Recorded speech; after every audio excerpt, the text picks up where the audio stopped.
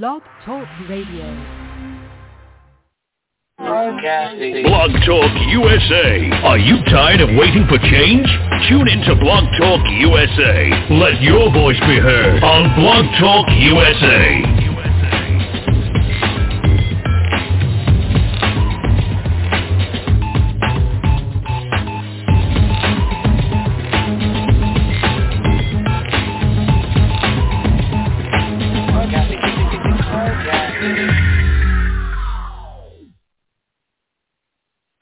This is a national health alert from the 24/7 Diabetic Health Hotline. If you, a family member, or loved one has diabetes, listen closely. Now, regardless of your age, if you have insurance, you may qualify to receive diabetic testing supplies with little to no out-of-pocket cost. Get free delivery, free information, and all the paperwork is handled by our accredited suppliers for free. Call the 24/7 Diabetic Health Hotline now for details. But wait, there's more. If you call right now, you could get a free meter upgrade. In addition, we'll give you a free pedometer as our special gift to you. We have knee, back, and other braces available, as well as pharmacy services. Regardless of your age, if you suffer with diabetes and you have insurance, we can help. 888-303-9136, 888-303-9136, 888-303-9136. That's 888-303-9136. If you're struggling to pay or haven't been making your student loan payments, listen carefully to this urgent alert. Have you been out of school for 10 or more years and you're still making your student loan payments? Are your student loans past due or even in default? Can't go back to school because of an old student loan problem? We can help you if you qualify. Your student loans can be taken out of default. We can stop the wage garnishments, stop the collection calls, and stop the seizure of your tax refund. Give yourself a break. Stop the stress and see if we can help you reduce your student loan payments. One quick 10-minute call could solve them right now. So call the Student Loan Helpline now. 877-806-0387, 877-806-0387, 877-806-0387, 877-806-0387. This is a fee-based document preparation service to help you access free government programs. Call for complete details, not available in all states. Hey, everybody. Welcome to Blog Talk USA. We are so happy to be here with you on this marvelous Monday. Dr. McKellar will be joining us just a few minutes late tonight. As we all know, she is getting ready to feed the nurses tomorrow, our heroes who have been on the front lines all through the pandemic and always. And Dr. McKellar is working to get ready for tomorrow, so we will expect her in just a few minutes. Let me tell you how you can find us and listen to our live programs and our archived episodes. You can find us at blogtalkusa.com. You can find us at blogtalkradio.com/blogtalkusa. And you can download us in podcast form. Just look for Blog Talk USA on iTunes, Stitcher, Apple Radio, any place you can find podcasts. You can download Blog Talk USA podcast, and you can get Marvelous Monday as well as our Thursday show, A View from the Top, under that banner. However you're finding us, we just thank you for keeping on coming back, and we appreciate each and every one of you. Okay, I saw Dr. Hackney out there. Happy late birthday, sir. Welcome. Hello, thank you. Yes, sir. Absolutely. And our friend Arthur Fleming, your line is open. Welcome, Arthur. How y'all doing tonight? Happy birthday, Dr. Hackney. Thank you. Man, you look a day over 69 and a half. Oh, thank you. Pulling out the charm tonight, Arthur. Wait, you see all those granddaughters that they keep me busy. Yeah, keep they'll me do on that. too. Keep me on also. Yes, thank you. Great. And I wanted to start out like we always do with anything, because I know you weren't with us the last week before Thanksgiving, and I hope everybody out there had a wonderful Thanksgiving, by the way. I hope you two gentlemen did too. And I thought we'd start out with any updates you might have, Dr. Hackney, COVID or otherwise. Okay, very good. I'm always sort of, decided to update people, but as always, for the last almost 3 years, it has been consistent.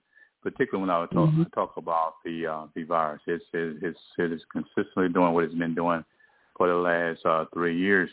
I just like to update. Of course, we always talk about the new variants are coming up. There's the new one. They're doing really identifying mainly because so many people are unvaccinated. I think just to give you an update, there somewhere around 11.5% of 35 million people have been boosted. About 15% of the 27 million that are. So there's a alarming number of people who have not received their boosters that are eligible, and that's the major concern. But also that's the documentation why this virus is able to continue to mutate. So it's critical. It's still there. We still have several hundred people dying per day from the virus, and also the number of positive per day over 35,000.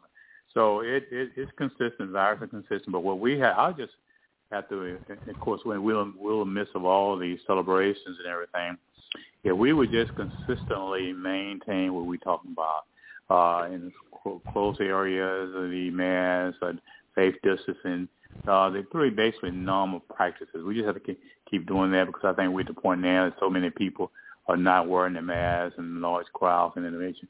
So individually, just sort of practice. And also, I would think about the individuals that are 65, protect our seniors. If you know who you're going to be around, check and make sure that you're not introducing and exposing them, particularly seniors, because the numbers above the 65 are our largest death rate. So if you're celebrating this holidays or just think about your seniors, think about who you're going to be around, and also continue to get the boosters. That's what we're pushing. The government is quietly to try and put more money into the boosters, but we've been very blessed with our church hubs to still reach these communities of color, but we'll continue doing that. But the availability of vaccine is sort of just with the health department. So we're working with them. They've been a very great blessing. And as we talk about the nurses, they're really working hard in the health departments, assisting us with the vaccine. So my hat go off to them, those that are still online. But we just have to maintain, of course, you see around the world, the boosters are new boosters and what are occurring. So we just have to practice the safety guidelines, the masks, and really close encounters, hand wash, and the distances and all that. So that's all we can continue. So just be a person and aware of what's going on. Right. Absolutely. Thank you so much for that. And Pastor Cooper, welcome. I saw you out there, and I opened up your line. I hope you had a good Thanksgiving. I did. Thank you for that, and I hope you all had one as well. Thank you. Well, yes. What have you got going on, Pastor Cooper? And then we'll go to you, Arthur. Okay. No, I had a question for Dr. Hackney, actually. I see that China is protesting about the coronavirus. What is that all about? I didn't get to hear the whole entire thing, but I just saw that they're protesting. They're protesting because they're upset because they continue, or they're upset because they can't stop. What's going on? Well, they're upset because the president has ordered a lockdown. In a governmental system like that, you have that one announcement and the whole country follows suit. But what they have a major protest against that, but also what's happening in China, the new variants. There's something that no more people per day, over 300 people are, 1,000 people are positive per day. So the president, he making that to shut down, and the protesters, people against shutdown. They say they have no voice in it. So there's a major protest there in China against the shutdown that's been ordered by the government. So that's what's occurring. So it's going to be very interesting out of that because they're seeing these new variants over there. So and there's a alarming number per day. So that's going to be very interesting to see the outcome of that. Also, we have to watch across the other world just to see how that's. And it's amazing when you see that the biggest statement came out that how it's going to affect the economy. That's a concern on everybody's mind. I think he said Wall Street fell something. I can quote me something like 400-500 point, whatever like that. But the greatest concern out of that, not the virus, not the Delta, but how it's going to affect the economy. And I think that's what we are. What kicked off the protest was, it was a fire. Okay, first of all, they had been locked down. And then a fire happened in this building, and then because of the protocols they had in place, the fire folks, by the time they got there, about 10 people that died, it got burned up, kids and all that kind of stuff. And so that's that was the impetus to kick it off. And so now, now it's done caught fire, all over China. So now they're trying to figure out how to manage it. But like I say, the next type of government where the people don't have any say, they're holding a protest. And in the protest, they're doing a silent protest, and they're standing up with blank sheets of paper, right? Standing up with blank sheets of paper and candles, which means, we protesting, but we can't say nothing. So that's a very powerful protest. It's interesting how because he just got elected for a lifetime term, so it's going to be real interesting, see how you plan to control what a couple of billion people. So that's but I will say this: we ain't got to worry about him starting no wars right now. I can tell you that. That's true. Yeah. The whole world is like a big, I would say like a big petri dish, a big test. And so, like I said a couple weeks ago, I hope someone writing a series of books about this, because it will take a series of books to keep up each chapter of this virus. And like I said, the world is now just like a big test case, big experiment. So time will tell. And also, like I say, there are new variants that are being developed. And so the world is in a big test kit now. And so we'll see over time. And of course, now here with all the other pediatric program, we have hospitalizations with all the flus and all the combinations and everything. So it's very interesting to see where we are and how our health system is going to handle this. But I would say, like Dr. McKellar recognized the nurses and our healthcare individuals they are really overworked, and there's a large number of healthcare individuals leaving the profession and all that. But I had to go off to those who are hanging in there, assisting us, because without them, we would really be really difficult to do what we're doing. But I would say time will tell. And there's a chapter each year, and I hope someone is writing a book where we are and what impact. And because the death rates are there, the alarming numbers are there, so the new viruses are coming out, so variants are coming out. So it's going to be very interesting to see where we head here. Right. Well, I want to give a shout out. I want to give a shout out to all the veterans. The PAC Act. The PAC Act was passed by Congress this year, which extended. They went to a presumptive model. That means it's actually be easier for you to get your money. And so now here in Dallas on the 13th of December, they're going to be doing a PAC Act event.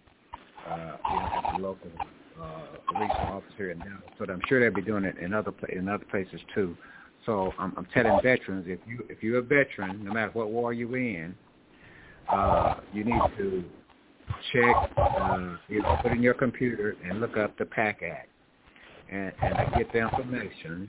Because if you were, like in my case, they extended it to Vietnam veterans to different bases that wasn't included. Like I was at Utah, Thailand. So now they've included that base. So now I've been able to. I already had a claim in, but it was rejected. So now I got a chance to, submit it again because of the PAC Act. So the PAC Act was hard, what was his name? John Stewart, or whatever his name was, the comic guy. He led that fight and shamed them into going ahead and doing the right thing with that. I have a cousin that was in that first Gulf War. She was around a pit, so she had some lung issues behind that, and so they had denied her her money. So now she should be able to get recognized for that. So basically, I'm saying to the veterans, the PAC Act, PACT Act, put it in your phone, put it in your computer, and get the information, because they want all the veterans who've been harmed, because they did veterans wrong for so long. So I'm hoping that if the veteran has already died, then to his family, you all should check it out also. So if your veteran has died, still, look up the PAC Act and see what benefits are there for you. Is it PAC? Yeah, PACT Act, A-C-T. Okay, got it. I'll put a link to that in our show description.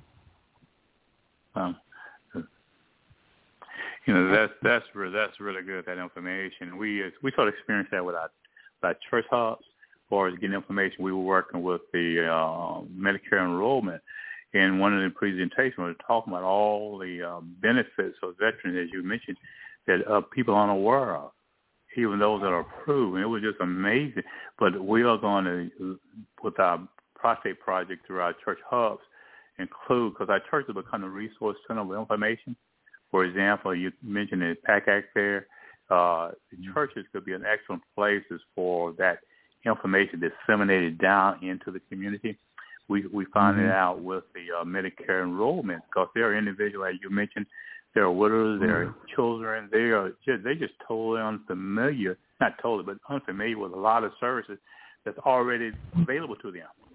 So when your prostate program, Doc, Doc, in that prostate program that you're doing, be sure and let the veterans know, particularly, because that's one of the illnesses that's behind that. So if they got any kind of issue like that, be sure and inform them that they should be applying for a benefit relief, for that condition. That's true. I've been meeting with the Veteran Administration here in Tyler, getting ready to launch that program, and they're so excited about the material that we get into them. You're right. We'll be able to cover all those needs, and it's going to give us the opportunity to do that. So it's truly going to be a blessing with that program as we launch and as everybody getting involved in the issues. But, yes, getting the veteran group and the women veterans in the area is going to be very important, and as information, sharing that information with the groups. Mm-hmm. And can you tell us again, because it just never hurts to repeat it, tell the men out there and women, so that they can tell the men in their lives, what to look for, what age you need to be. Give us some details on that again. If you were any other wars, or if you was at any of the bases, again, if you go to the PAC Act, they have the bases that they'll list that weren't on the list before, like June. What is it? The June? That Army base. Yeah. Anyway, that's on there. That's on there. And so basically, they had a lot of other bases overseas, that weren't on there before. So all the information be there. So if you go to the PAC Act, you'll see the illnesses that they've added. You'll see the bases that they've added, so forth and so on. So like I said, even if the veteran has passed, if you're a family member, his wife or kids or whatever, go ahead and file for, go and get the information and see what benefits that you're due on his behalf. Okay, great.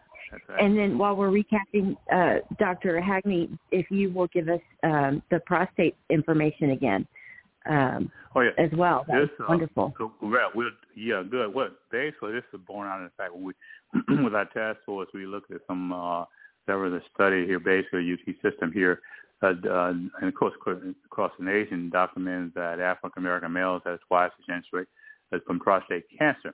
And a lot of that, a lot of basically because of the test, PSA test.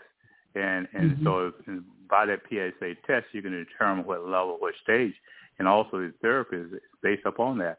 But there are a lot of, and so that number, the lack of getting that PSA test is one of the factors why that number can exist. So this project we are focusing on is to just increase that number of individuals getting the PSA test. And we've had some major partners come on board. For example, Quest Diagnostics, they're paying for $500. Well, of course, in healthcare, the term healthcare is used, first of all, is cost and transportation. When there's a cost for this PSA test, that's the reason why an individual may or may not get the test done. In addition to being a male, I want to go get tested. But now we remove that cost with the partnership with Quest Labs. So over 500 free PSA tests can be occurred. So let an individual know that's not a cost and a factor again. Another one is transportation. We have a group called GoBus Group. They're going to provide free transportation for someone that want to go and get the test. So that combination, that partnership is enormous. And also what's happening is the discussion about the age of the PSA test. There have been national groups looking at age 50 and above, maybe 60 above. Well, we're recommending 40 age above, and that's going to be an educational component on our physicians because a lot of physicians on the old recommendations of the 50 and above. But we're getting approved for 40 above. So in other words, if you're seeing an individual, black African-American male, you should order that PSA test. Another thing we found out within a lot of the new insurance, the PSA tests are free. So that's going to be a major plus.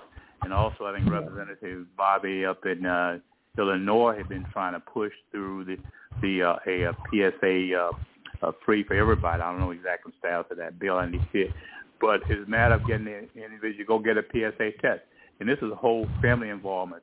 The wives, the sororities, every male in your family, 40 and above, we're recommending you actually get them to go to the test.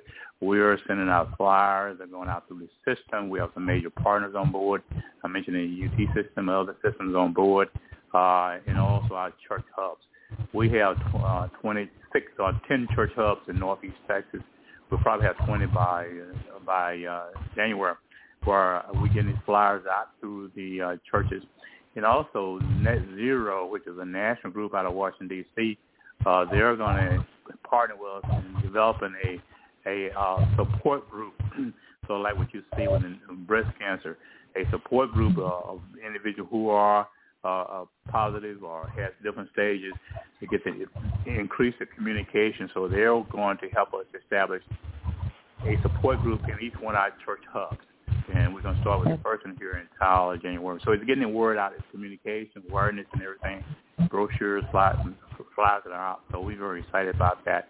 And we just, target measurement is to increase the number. Just go get your PSA. And from that PSA test, then your therapy, your treatment is planned from the stage of your PSA. Problem is too many individuals, African American males, in the latter stages by the time they get diagnosed and maybe cancers, and then you're in the discussion about which therapy. And also there's a family discussion about psychological discussion about if you're positive, how you approach the individual as far as communication. So there's a wonderful package, and we're very excited about it, and the people that are coming on board. And it's very, because everybody always has someone that either had prostate, early prostate, death from prostate. And so it's something that individuals are well aware of, just need the information. They need the organization we're putting together to reach that goal. So we're very excited about that. And we're going to have a major conference. It's going to be down in June. We're looking at Equity and Disparative Conference. It's going to be a conference from what we're doing here in the fall, but it won't be until June before we have that Equity Disparative Conference addressing what we found out in this project. What's so awesome about the way that you're doing this, the Octopus Plan. Arthur and I probably would call it, doing things in our field, the multidisciplinary attack plan. That, because most primary care physicians don't test males when they need to start screening them for this. even though the American Urological Association does recognize and recommend that African American males are 1.6 times more likely to get this type of cancer. They get it earlier. They are more likely to die from it. And this PSA test, these numbers can sort of predict the future and tell them, and so that lack of, lack of cohesive messaging between primary care physicians and urologists, it's a huge stumbling block that doesn't need to be there. But the way you're going about this, it's like all encompassing, covering every angle. It's really so necessary and amazing. Here's the thing, though. Here's the thing about that whole thing. Like all the information is like directed toward. Yeah, I mean, and I'm not talking about doctor. I'm talking about the medical system. It's pointed toward after the fact. Yes. And it's the big hole in the American medical system. Preventive care, preventive diet, so forth and so on, information. This is information that needs to be given to you when you're in school, when you're young, when you're coming up. This information, that's preventive. But they don't do, we do a terrible job at preventive. Just like I would tell black males, hey, look, stay away from the red meat. You can have a hamburger if you run into one, but don't buy one. And what I'm saying is that, it's certain things you can do early on as far as diet. Of course, I know that leads into food deserts and the lack of proper nutrition and so forth and so on. And that's part of it. But because they figure, I guess they figure if we figure out how to eat, we won't be going eating all that bad fast food. But the bottom line is we have to educate our people about what they should and shouldn't be eating. And so, and we need a stronger program, a preventive. We have a program. We have a program. The problem is that I know we have a program. I know we have a program. The program's called Leviticus. The program's called Leviticus. It's in the Bible.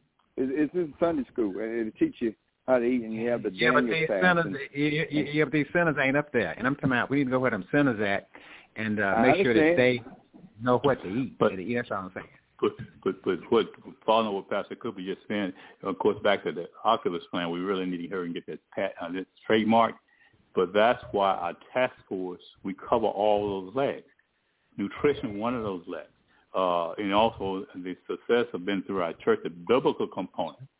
It has been separated out of this whole, even the preventive component. So that's why our church hubs are. When we talk about church become the resource center of information, again, that's nutrition, that's healthcare. We have a request to move into maternal infant death rate. They're asking, if you all are working on the project, when are you all going to look at the infant death rate, maternal death rate? Because they see we can reach the community, and we were going to launch that probably in March, but we may have to move that up because those numbers are really horrible. About the 3 times now. And you may want to look at the stat. Maybe we want to pull that up. The time, the number of black babies, infant death in the mortality, so they say it's white people. And a lot of it's tied into back to the government. Medicare, Medicaid programs where they may not, I think Texas might have cut their 12-month follow-up after birth to 6 months. So there's that policy, that all those legs have to be addressed. The nutritional component, as you mentioned, nutritional component, people are asking about the stat. 40% of African Americans are obese, which leads into hypertension and all other areas. So people are asking us to look at this because they see the octopus model. You can't just talk about one. You got to look at the whole picture. Right. The preventive component has to be in there. The education component has to be in there. And someone called me the other day about all people pass your lack of knowledge. Yeah, someone called me past the other day about mental health. They want to know, can we help them identify the mental health needs in rural Texas? I need to call you about that, Pastor, because I need your help with that. Yeah. Because all back to the Oculus plan, you surround yourself with all the expertise is there in different areas. It's just the connectivity. The dots need to be connected. So I'm not going to try to answer the question about what are the mental health needs in rural East Texas. I'm gonna call Pastor Cooper to help me. People who have that expertise area in the mental health groups to do that. Hey, doctor. We also need to talk to teach people about how to go to the doctor, how to own your body, how to ask questions. Like when I went to the VA a couple of years ago, my cholesterol was up because I had never had my cholesterol up. But anyway, the first thing she said was, well, what about I think you maybe, you start talking about some statins, right? And I asked about the side effects and all this stuff. Mm-hmm. She played like it wasn't none. Yeah, she played like it wasn't none. But my thing was, she should have told me, first she should have said, hey, look, why don't you change your diet or whatever. But no, she didn't say that. She went straight to trying to get me on the set. She said, well, with your profile, you have a 18% chance of having a heart attack by the time you're 80. I said, well, that means I got 82% chance of not having one. So I told her, that I didn't want the statins, that I would, anyway, roll it forward.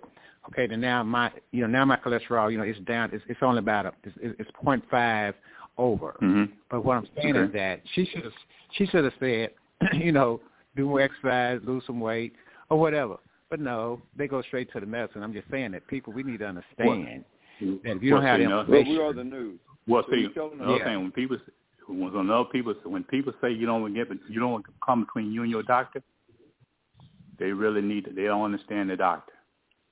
Another component we'll find, I mentioned earlier, we're going to have the Equity Disparity Conference in June. When you look at our healthcare system, there are areas that physicians need. There's an education component with physicians. There are physicians who are treating some of us like they did during the plantation days. I can tell you some areas in East Texas that people travel hundreds of miles because the way they're treated by their local doctors in their local hospitals. And I'm gonna just tell you, we're looking at, there are some areas we need to develop our own medical clinic because what people are telling us how they're treated. So when someone is saying you don't want to get between you and your doctor, my point is you need to see what doctor you're talking about. There are some doctors you need to get between because, like what you experience. The ER doctor. A lot of for example, exactly. And in Texas, all this work, third of the individuals we work with don't have a primary care doc. I asked a question yesterday: how many black urologists in Northeast Texas? We try to identify one black urologist. So Duke did that study about disparity in healthcare. Yeah, for sure. See, so when you say see your doctor, you got to make sure you see the right doctor. Because there are a lot of doctors don't want to see you, and there are doctors, for example, like PSA. There are doctors who've been seeing African American males for years and have not ordered a PSA test on them. I'm telling you, if you go to your primary care doctor, you're a black male above 40 years of age. If he or she had not ordered a PSA test on you, you need to go back. You need to have a talk with them. Our doctors working that. To do a physical and draw blood, the PSA results in that blood work, but they don't look at it and tell you about it. Yep. I have to ask about it. Matter of fact, I just paid $75 CAT scan, a cardiac test reading, to see how much plaque I have in my blood and things like that. At our age, 50 plus on up, those are the kind of things we need to talk about and need to do. It's only $75. With insurance or without insurance, it's the same price. Mm-hmm. Mm-hmm. Yeah. I know some folks that have died because they didn't have, quote, the insurance to cover their stuff, and that's kind of system we in, and that's just to me. But anyway, because I don't want to go off, but I'm just saying that type of attitude in the medical system, because the medical system has been incorporated. It is like big business. You remember, like I told you, I used to have home health care service down in East Texas, down there. Right. So I know about it. I know how they treat black people down there, and I know that and I know how black people, especially the older ones, they have attitude of white man's ice is cold. I had a lady tell me one time, of course, she was kind of dementia though. I was telling her about the service I'm gonna give her, and she interrupted me in the middle of it. She said, young man, and I don't mean no harm, but I want a white man over my money. And I said, ma'am, I'm not over your money. And so I gave the process, to her other kin people. I'm just saying that they take advantage of that. I've had people down there that they were laying flat on their back. The first thing we do is we get them off them drugs, and then you come back a couple days later, they sitting up talking. So that system down there is about just drugging out old people until they die. And I'm just telling you what it is. On our task force, we have 2 excellent professors from University of Texas School of Pharmacy up here. We're going to be working also with Texas Southern. They're actually going to put together a pamphlet that individuals need to know. Now, I saw to put a little pressure on pharmacy profession for them to come from behind the shelf and do counseling with the individual about medication. And what they're going to do through our task force, they're going to put together a pamphlet, a general information pamphlet that everybody needs to know when you go to your physician, when you go to your doctor, and also when you go to your pharmacy. When the question you need to ask your doctor, don't go to your doctor. He writes something on a piece of paper and doesn't explain to you about those medications he puts you on. And then you take that piece of paper to the pharmacist.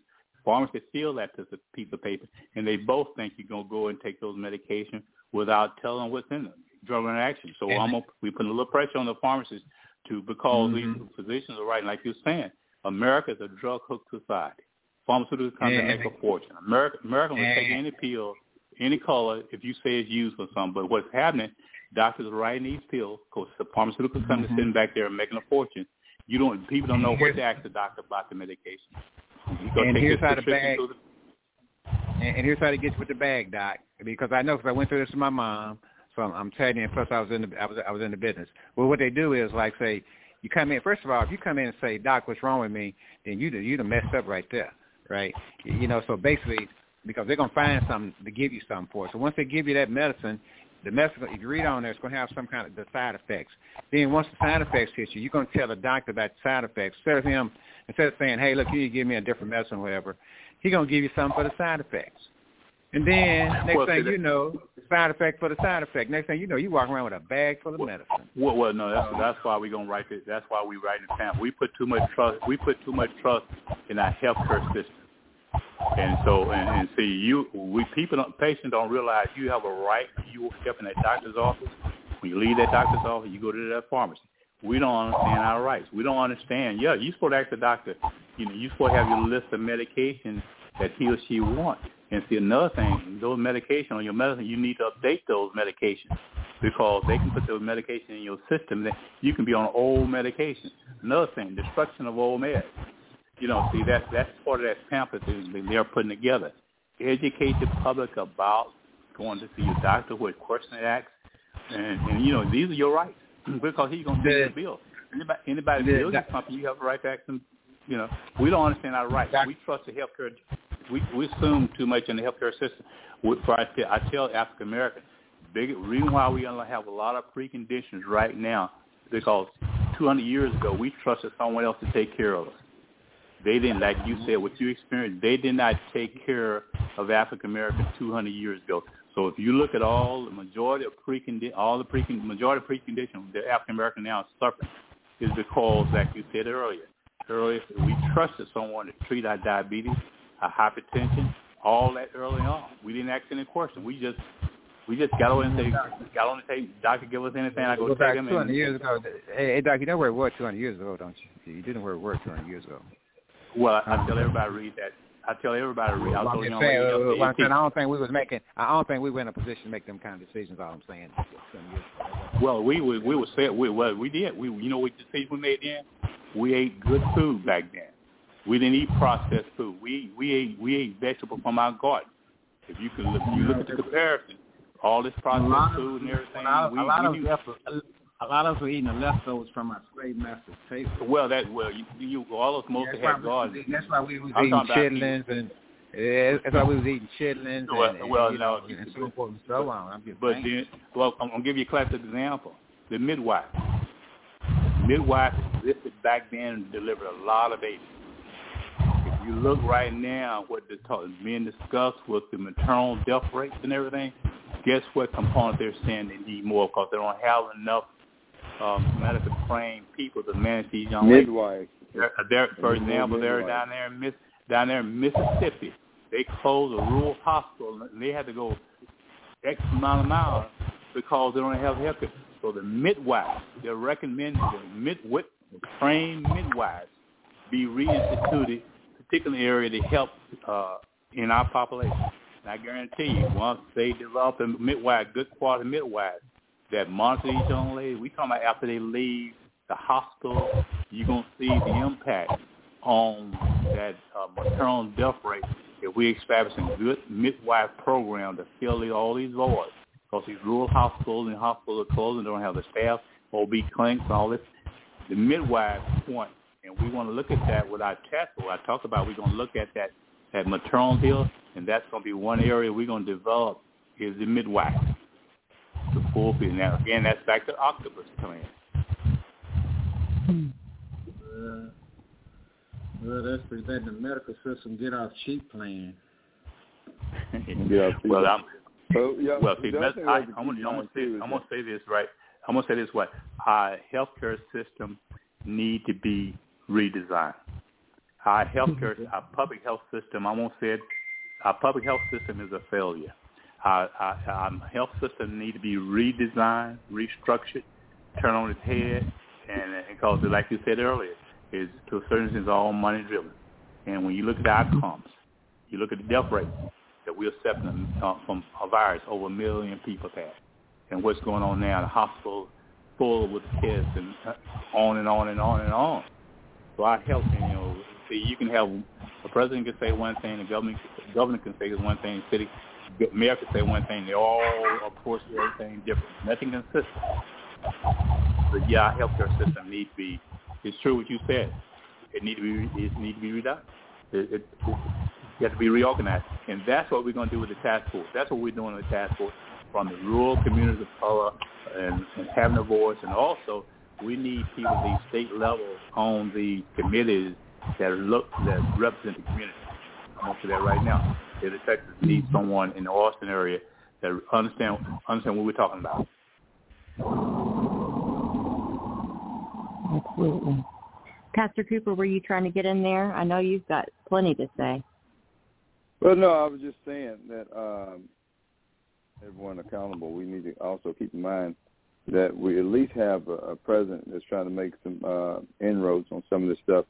Some of the things that President Biden did is he took on Big Pharma, capped annual out-of-pocket prescription drug costs at $2,000 for seniors on Medicare. Started just going across my page, capping incident co-pays at $35 per prescription for seniors in Medicare.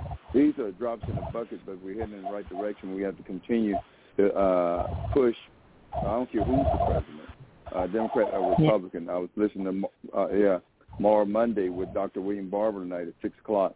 And he's continuing to remind even the president now, I don't care if you're Democrat or Republican, lowering health insurance premiums by $800 annually for Americans who buy insurance through the Affordable Care Act.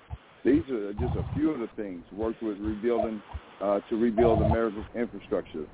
He's been working with the Republicans and Democrats to work on CHIPS and Science Act. Working for the first meaningful gun safety legislation in nearly 30 years.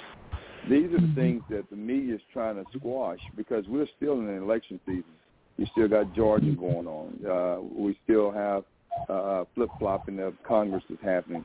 And like Dr. Hagney was saying earlier, we have to go to our state and also our local county because we have to continue to follow this money as it comes available, and use that for our communities and continue to educate them. Our people perish for lack of knowledge, and that's the key. So those are just some more things to consider as we continue to have these conversations. Yeah, absolutely. Absolutely. Well, and we have to, just something small that every one of us can do and has to do, we have to change the mindset and change the narrative. Healthcare is a human right. So we are the most prosperous country this planet has ever seen. we shouldn't have any homeless people. We shouldn't have any hungry people. We shouldn't have anybody dying because they can't afford their prescriptions, choosing to eat cat food because they can't afford their groceries and their prescriptions and their health care. So we have to change the narrative and change the mindset that, we certainly pay enough in taxes. At bare minimum, if we can't all think of this as a human type of thing, we all pay enough taxes to be treated well, and part of that has to absolutely be affordable health care, and health care is a human right. It just has to be. We have to change the mindset. You mentioned hunger. If you mentioned hunger, I saw a thing the other day that was talking about, okay, all that food that the grocery store just throw away, right? Take to the landfill. They say that adds to pollution, and it causes all kinds of other different stuff. Now, how smart is that? How smart is that? We're throwing food away, people hungry, and we're creating pollution. Again, like Reverend Barber said, we need a moral revival, because if that's what capitalism does, then it's as rotten as the food that's rotten in it. You know what I mean? Yeah. So we need to. We need to do something about that, because that's totally ridiculous, and I don't know how we put up with that for all these years anyway. But that need to be addressed. Why are you throwing away? The restaurants do the same thing. Food? Why? Yeah, I know, but why? But again, I know, and they're doing it because it's a profit. It's a thing. But I'm saying there should be a happy medium somewhere in there where that food can go to people that actually need it, without it, without it being spoiled and all that type of stuff. They can do that. We know we can do it. And I'm saying that we need somebody talking about it that's in the political realm to change those laws, those capitalistic laws that prevent that from happening, and allow these people to stay hungry where they have to choose between medicine or food. Really. Well, they talk about it. They criminalize grocery stores giving it. They put red tape all over grocery stores simply being able. It's crazy. It's just crazy. And actually, I want to put this preview out there. This is a really good segue, but Dr. McKellar is not on yet, and I promised her we would wait for her, but we have a guest on with us tonight, listening and enjoying the conversation very much. I met her today. She's awesome, and something she's done her entire life is feed the hungry and clothe the hungry and everything else. So she's got some really good information for us, and she's going to tell us about herself. But I just wanted to shout out, hey there, Cheryl, Miss Cheryl. You'll be on soon, and Dr. McKellar can't wait to meet you, and she'll be on with us soon too. But if they have time to talk about putting all these, regulations in place, they certainly have the time to talk about putting regulations in place that make it easy to feed people. But that's not what they do. That's not what they're interested in talking about. And capitalism is just simply not sustainable. So if we just take the empathy out of it, common sense, it's not sustainable. Just like Arthur mentioned, it's causing pollution. It's causing problems. This food waste. We have a mountain of problems. What we have here in America is called what Martin Luther King called unchecked capitalism. He said unchecked capitalism is just as bad as unchecked communism. In other words, and all ecosystems, I don't care what country you go to, they are a combination of different systems. Okay, we have Social Security. Okay, that would be called socialism. Okay, when you create a job and you're over over a company, then that's called authoritarianism, because you ain't got you're going to do what folks say. So that's a whole nother. So we have a combination of all these different systems within our system. And so when it comes to the food issue, that's just something that capitalism, that's a waste that the capitalism has incorporated. It doesn't make any sense, And they say, well, we know it's capitalism. Yeah, but we're not a pure capitalistic system, so we have to recognize that first of all, and then maybe we can start changing some of this stuff. So that's what we have to recognize first, I think. Absolutely. Well, absolutely. Back to the octopus plant. which I need to go ahead and trademark. Meanwhile, a lot of these programs don't. Really, if this is implemented across, I'm waiting to speak to the young lady, because when you talk about feeding someone, you got to address all the issues why a person needs to be fed. When you look at the food part, the people in the food chain, they need to be, that has to be addressed also. But see, all the programs, they all tackle one leg. And we just mentioned the food with pollution. But people, there's no discussion about on the environmental side, nobody at the table about the pollution part, have a voice there. So what we have one-sided voices coming out of Washington, out of Austin. They don't, there's no discussion, for example, like the food, and when I was telling this one other day, one guy was excited about how many people he fed.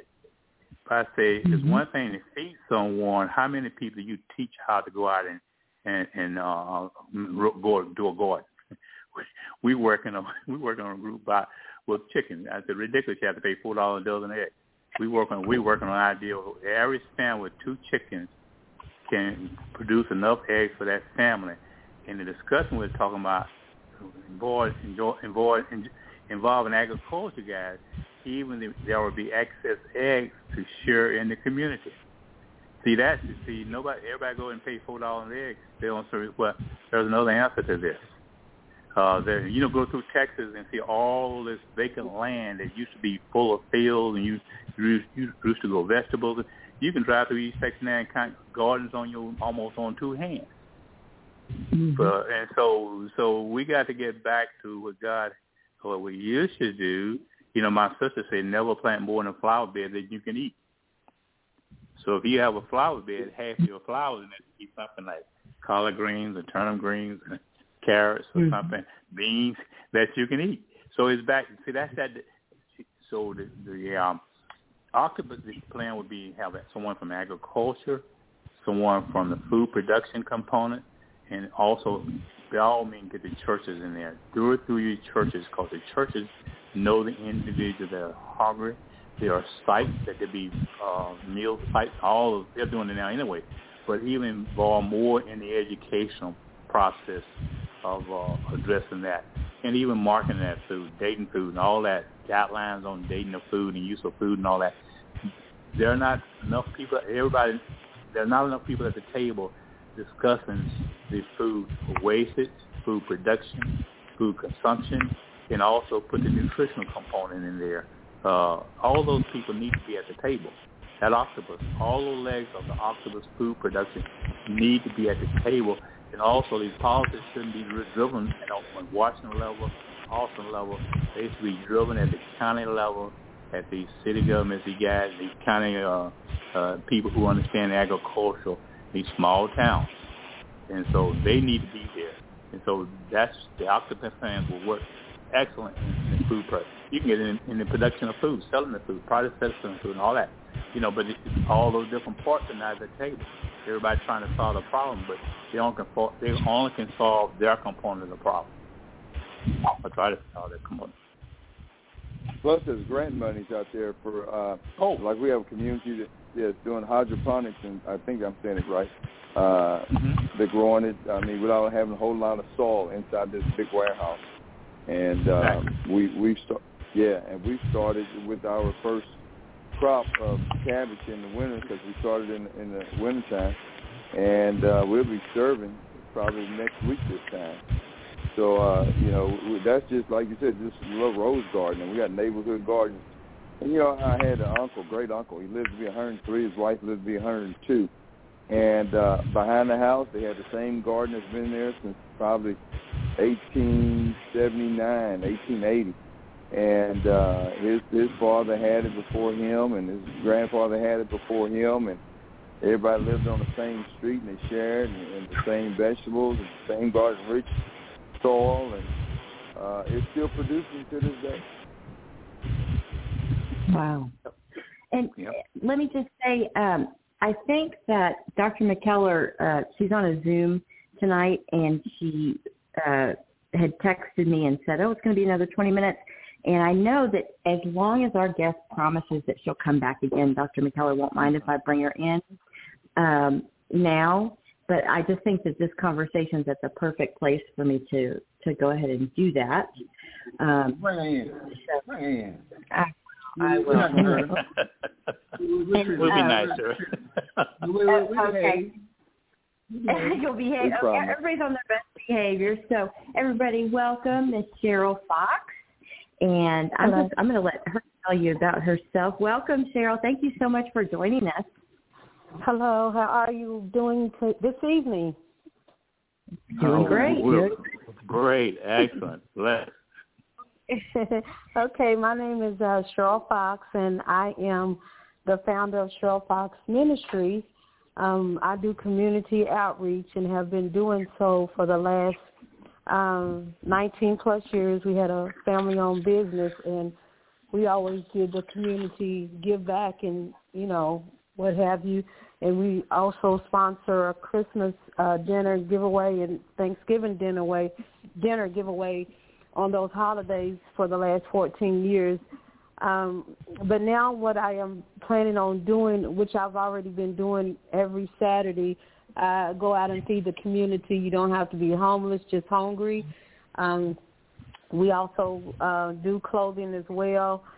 And I am trying to set up a program where I can do a virtual cooking class. So I heard as you all were talking in the conversation about, people, why are they, not able to cook and do whatever. But sometimes if you don't have the tools to do it, you can't. But I feel like if there's somebody willing to show you how to prepare a proper meal, then, you're not just waiting on the handout.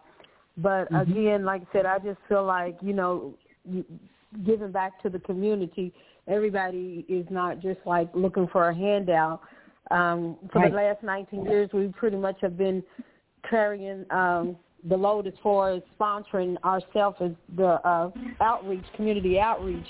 So as the food prices have gotten higher, my mom retired last year after 19 years in the family-owned restaurant. So, with the economy being what it is, I started the nonprofit to kind of help offset. I do work, so every 2 weeks I take a portion of my paycheck to buy some of the food. So, right now it's just like we just out here trying to help anybody that needs help, whether it be resources, networking, and I try to put everything out there that would help someone on the Saturdays that I go out and feed. The meals are home cooked. The regular menu is usually baked chicken and dressing, mac and cheese and green beans. And, some Saturdays we might throw in the bean soup, just something to stretch.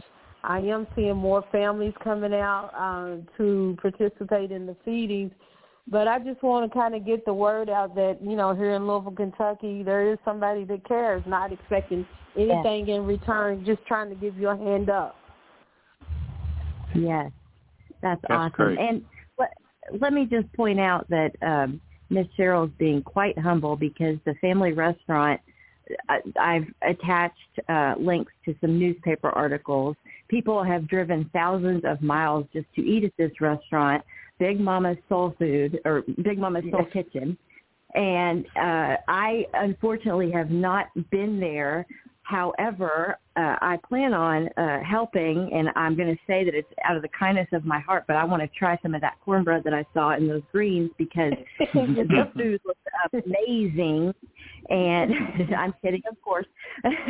But this restaurant was, a Louisville staple for almost 20 years until her mother retired. So this is good food. And people need a home-cooked meal, People just there's just something about a nice hot meal shared with you from good people, and it's just a beautiful thing. And this nonprofit is new, so I put all the links, all the information in the show description. But could you just tell everybody just about your Facebook page, just so they hear it from you and then they can see it, and we just want to get this out there for everybody. Yes, I have the first page I have is under my name, Cheryl Fox, which is spelled with an S and one X. And it shows, I always do the live videos on Saturday so people who do make donations see where their money's going. And, you know, like, because people want to know if I'm donating, where is my money going to what I'm donating to. So I have that page, and then I just set up the Cheryl Fox Ministries, and I have a Cash App, Venmo. So in the donations that I receive, I usually build the donations up and do big feeds. I have a Christmas Eve dinner we're giving away. The Thanksgiving dinner that we just did on last Wednesday, we served 872 people. So usually on my Saturday feeds, I'm feeding 75 to 100 people every Saturday. So I have to make sure I have enough food to feed these people.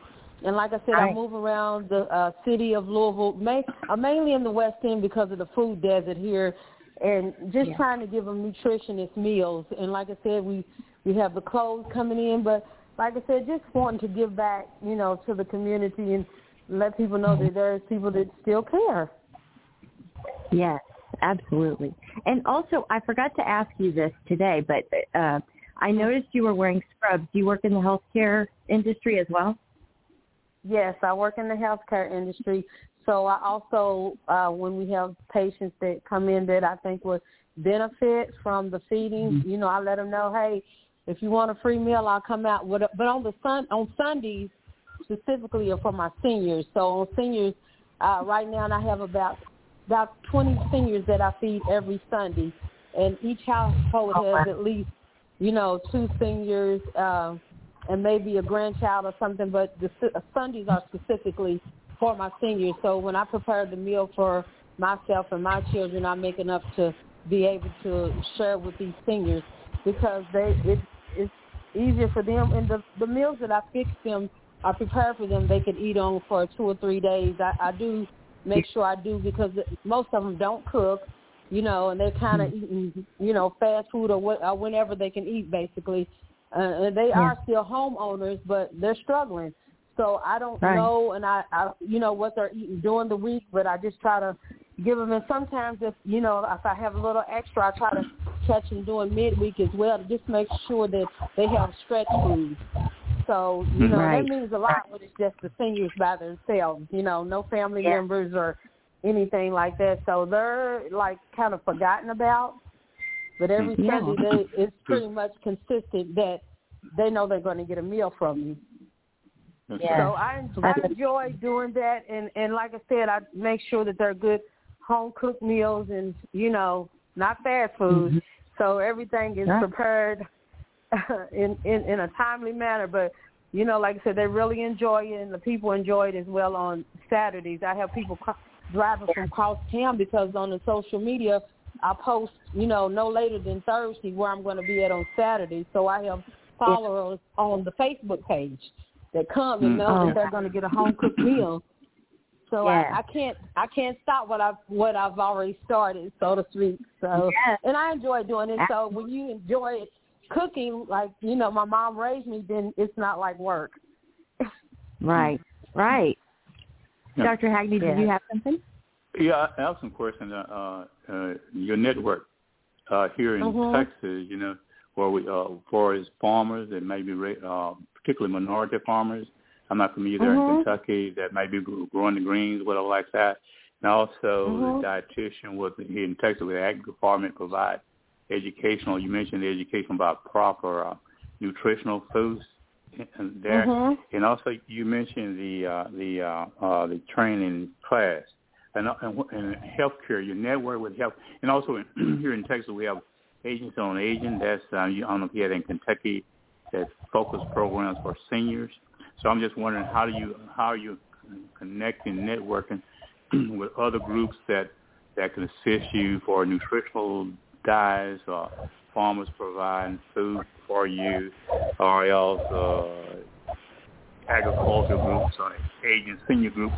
Have you been able, and also healthcare people? I know you mentioned you in healthcare, networking with you for providing information, service, and all that. I'm just interested in what network you have. Well, yeah, so as far as the networking, before we started the restaurant, I worked for the health department, specifically the WIC department, which is women, infants, and children, and we had a nutritionist on hand. So a lot of stuff I learned from there. Also, I have some farmers that locally I can purchase my fresh fruits and vegetables from.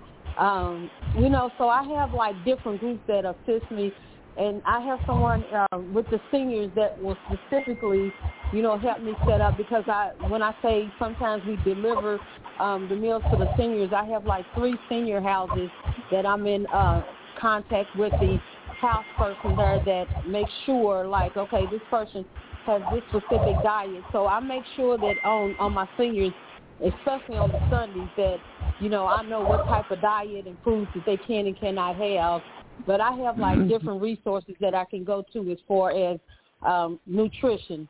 So, of course, about the sodium. We stay away from sodium and pork as much as I can, and usually mostly turkey meat. So I make sure that I do my research, and as far as setting up the cooking class, I was kind of aiming toward my 20 to 30-year-olds that are new mothers that don't cook. I call them the microwave cookers, but just so they can know how to prepare a home-cooked meal for their little ones instead of keep giving them these noodles and cereal, and that's all they know.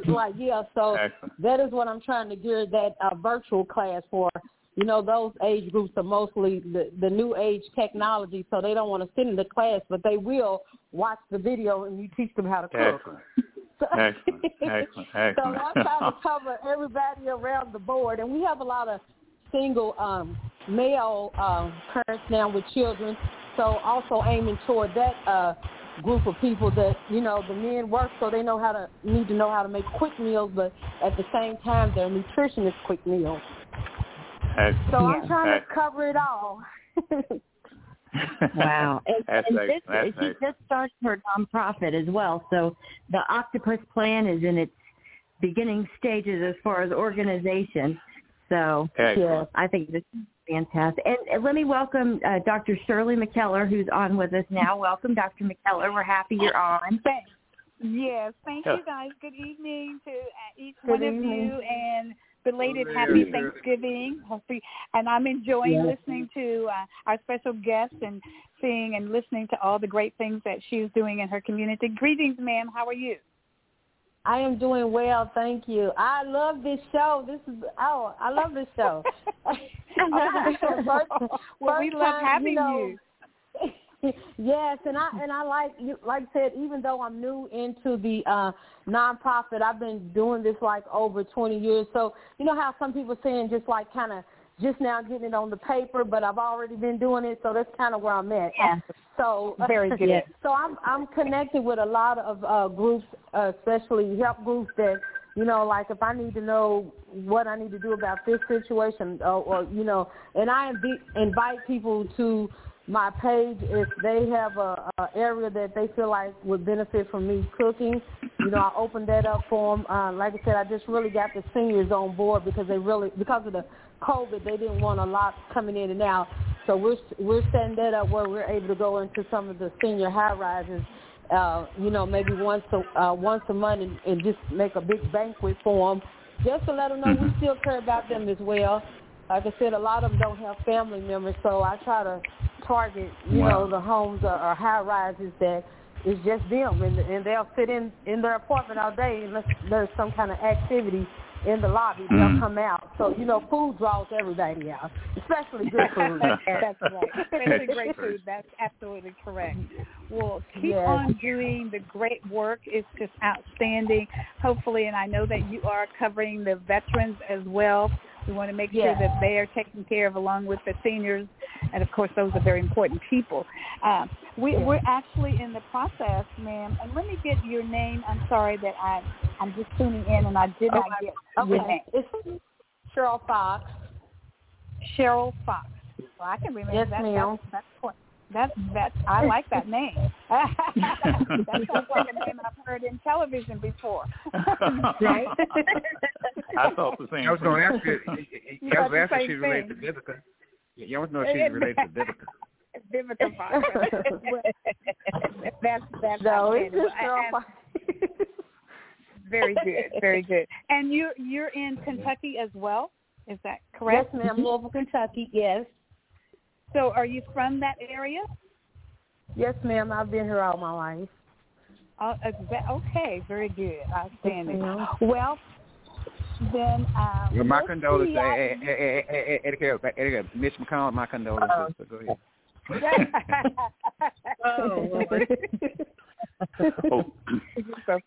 to get rid of them.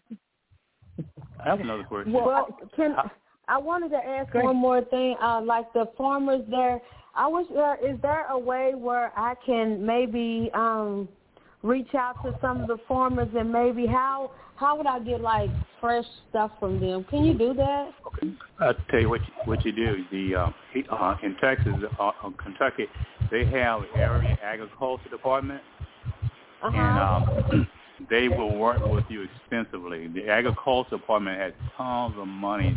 They're trying to get into programs just like your program. So you have a local ag extension agent in your county there.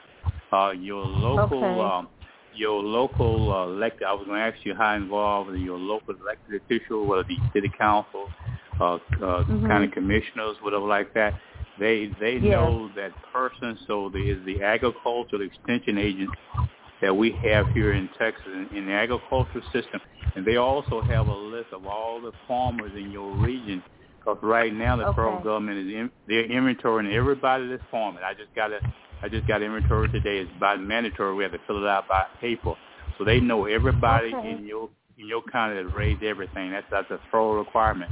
But find your local, and that's back the nutritional person for the healthy meals. They have someone that's paid in Texas that will help you with your nutritional presentations from the ag department.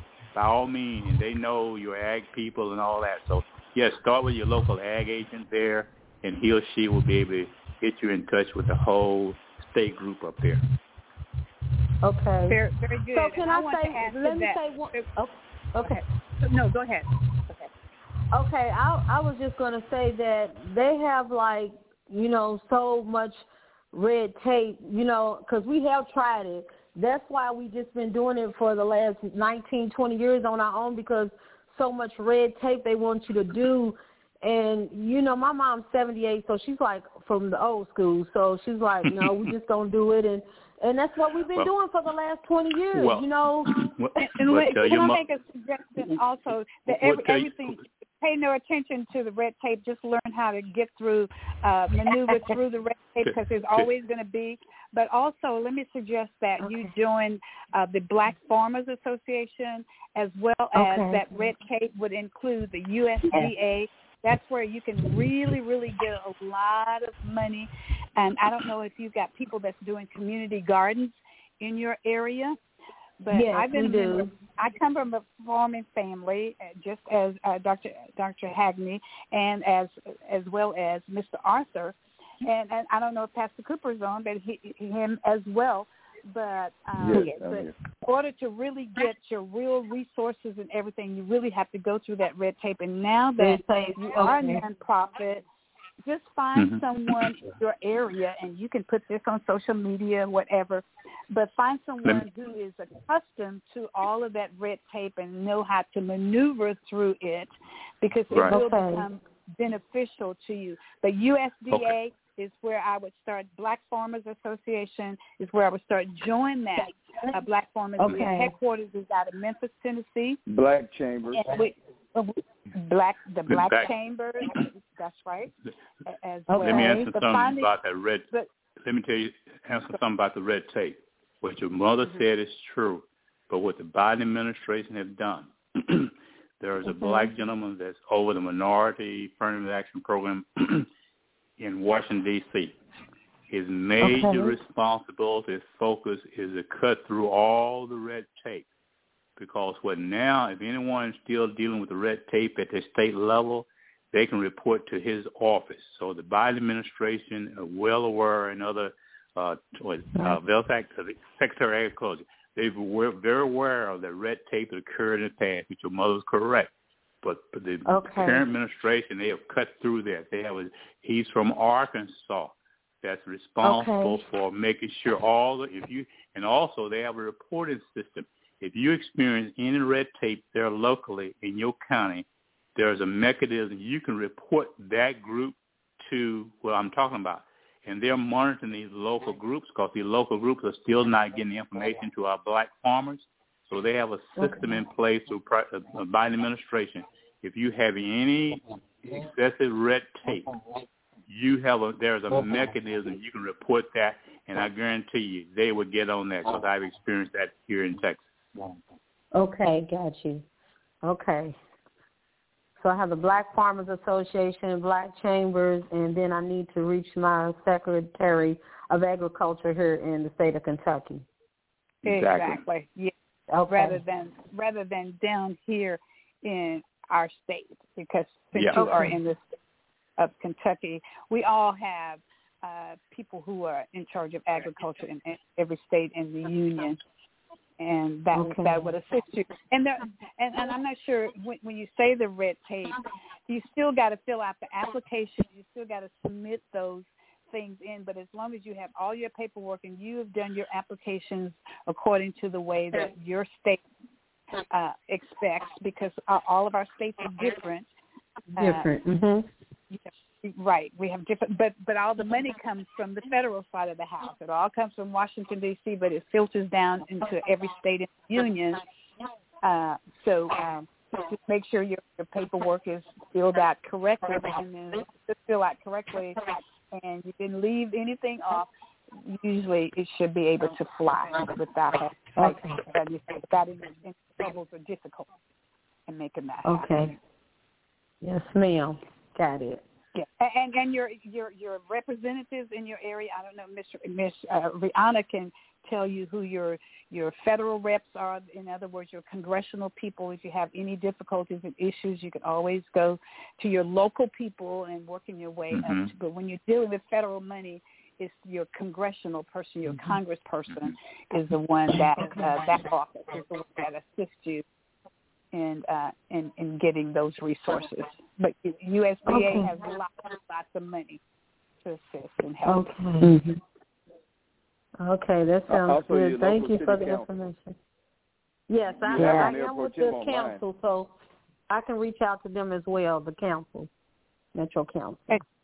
Yes, your city council person. But if you're talking about USDA, if you're talking about that level, then it's your and I don't know, Ms. Rihanna, if you know where she lives and who her congressional person representative is.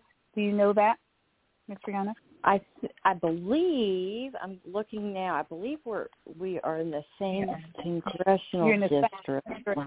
Okay, that's great. Because that's USDA money on your federal level, but you can also find out what your local city has to offer. Like I said, there may be some community gardens that are there. And I think I heard Pastor Cooper. Did I hear Pastor Cooper come in, or was that Mr. Arthur that was making a comment? No, he's there. No, I was just saying earlier, don't forget city council, because there are some funds available in their city. That's right. In your local level. So I will reach out to your him. rep is your rep is a loony, but he's really into farmers. Right, and also, ma'am, since you are nonprofit, you can also sign up to get food from your food bank, and you can purchase. And I'm going to use as an example.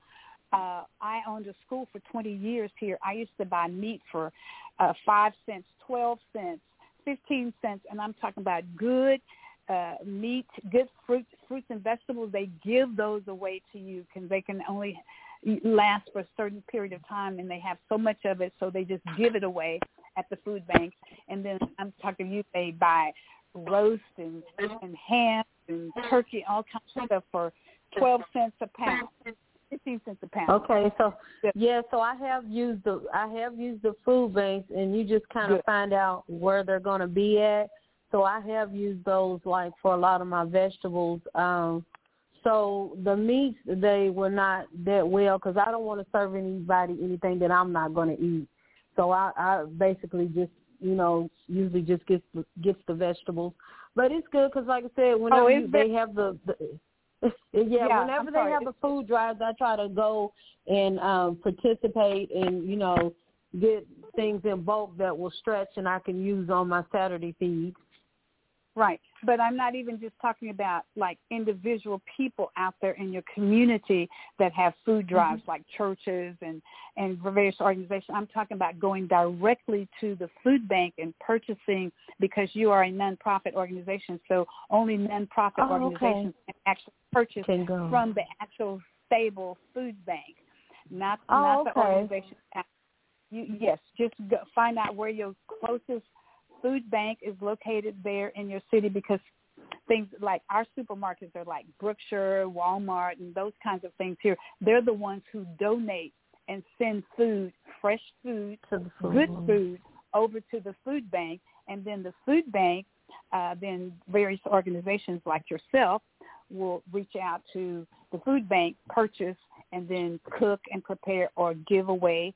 We have various churches, such as Pastor Cooper's church, and the churches here in the city will have actual days where they give away food that they have purchased or they've been given. Sometimes they just give food because they don't want it to ruin. So they have to process it at a certain period of time. So they may give it to a church organization, or they may give it to a nonprofit organization to give out to the community so that the food will not ruin. Okay. Yes, ma'am. Okay.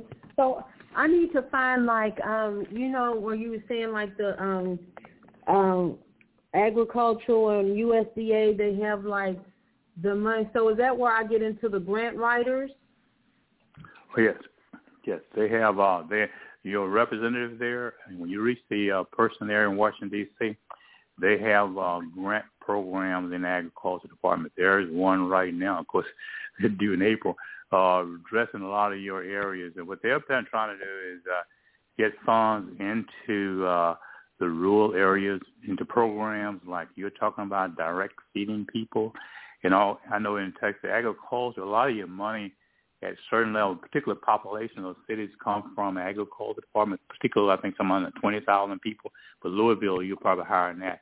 But yes, they have grant funds, resources, those contacts in the agriculture. I mean, they will let you know, and you can get on the mailing list of the grants that are being. They will send you the grant application. Since you're a nonprofit, you can get on that list of the grants they will send to you.